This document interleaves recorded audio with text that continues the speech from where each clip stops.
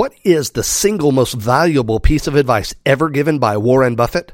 A lot of what he says is utterly irrelevant for you and me as self-directed investors, but this bit, which you've probably never heard before, is absolute gold. I'm Brian Ellis. I'll tell you what it is right now in episode number 103. You're listening to Self-Directed Investor Radio, America's only podcast exclusively for affluent, self-directed investors, where each day of the week you receive innovative investment strategy and deadly accurate market analysis that's untainted by Wall Street and unblemished by government propaganda, all in 7 minutes or less. Coming to you now from iTunes, Stitcher, and SDIRadio.com, here's your host, Brian Ellis. Hello, SDI Nation. I'm so glad to be back with you. Last week was tough, my friends. I had one of those summer colds that really zapped a big portion of the week, and one of the things I missed most was getting to spend this time with you. I say that totally sincerely, folks. I feel like the luckiest man alive to get to do this show and to have your attention for just a few minutes every day, so thank you for being such great listeners. And a special shout out is in order to a few specific listeners who have recently left 5-star reviews for this show on iTunes, which I appreciate so much. They are Tolliver5, who just discovered the show and has already listened to over 20 episodes. Thank you, sir. CCY1189, who describes what you hear each day as informative, inspirational, and innovative. JV Crum III, who describes this show as in a class by itself.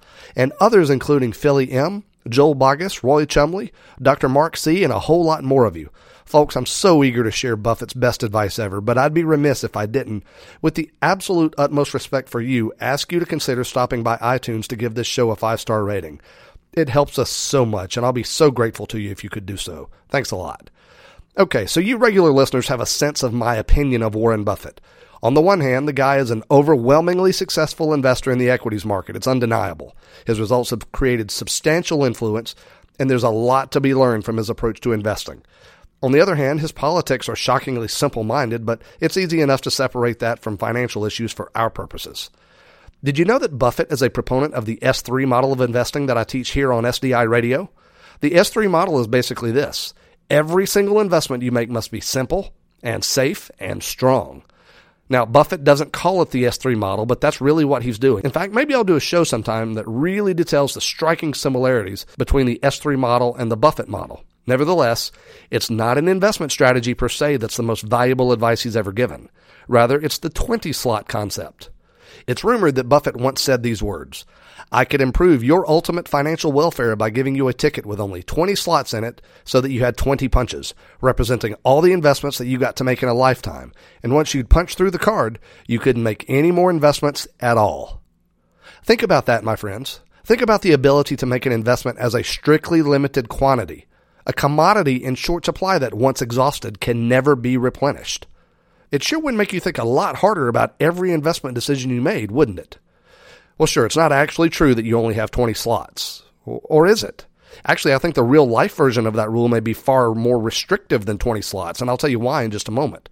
But what's absolutely true is that many self-directed investors, particularly those of us in America, have a fundamental weakness. It's the assumption that there will always be more. There will be more money or more opportunities or more time. There will be more economic stability. There will be more strong markets. There will be more health. There will be more days to our lives. We believe there will always, no matter what, be more.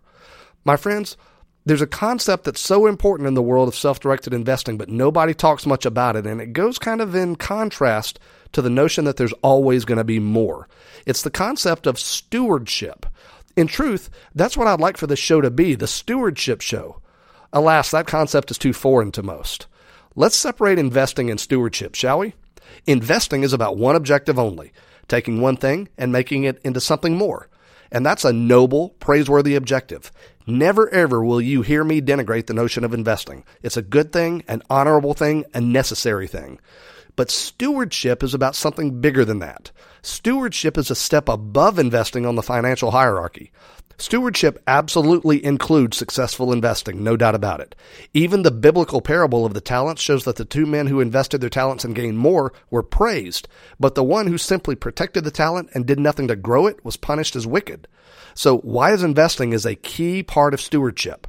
But there's more to it. It's a different perspective, a higher perspective. Stewardship includes a few additional considerations, including purpose. For the steward, profit isn't an end, it's the means to an end.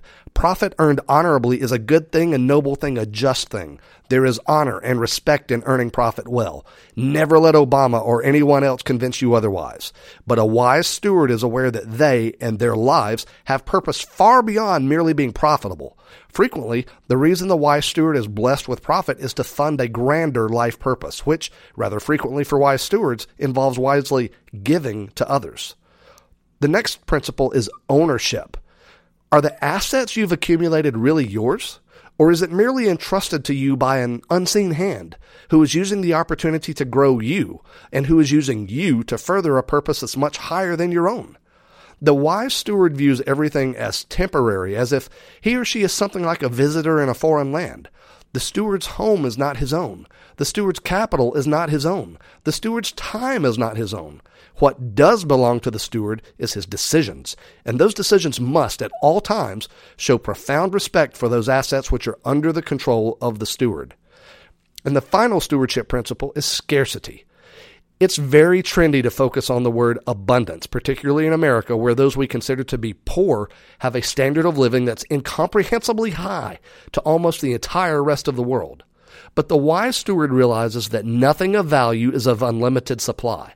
Capital is limited, opportunity is limited, time is limited. If something is valuable, it's limited. That's why it's valuable. But this isn't a limiting belief. Rather, it's incredibly empowering, as the wise steward recognizes that more often than we know, those limitations are the work of that same unseen hand, enabling us to focus narrowly and deeply on a limited set of options so we can prove ourselves worthy of stewarding evermore.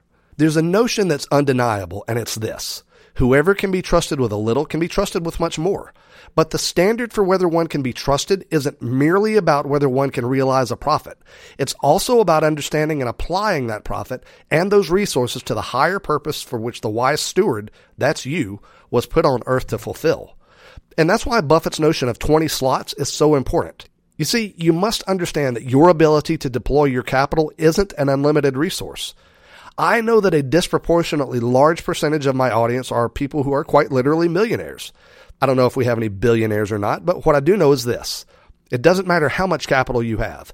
Your opportunities may be far more limited than you're aware of. Buffett says you get 20 chances. I believe reality may be harsher than that, because if you're not a wise steward beginning at chance number 1, you'll never make it to number 20. Again, harsh, but true. So my friends, allow me to encourage you with this. As part of becoming a wise steward and not just a smart investor, there are wonderful opportunities available to you right now to invest in assets that are simple and safe and strong. Assets which you can trust, with results on which you can rely. And if I can be of service in helping you to find the assets that are right for you, so that you can be successful as an investor and, even more importantly, become a truly wise steward of the blessings you've already received, well, I'd be honored to do so.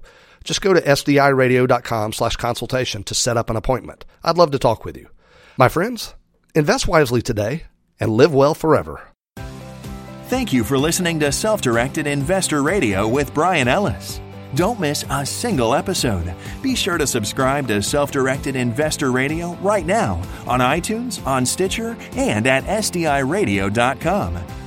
Your feedback is always welcomed via email at feedback@sdiradio.com. This show is for entertainment purposes only and is not intended as legal or professional advice for your situation. Content is the property of the Self-Directed Investor Society.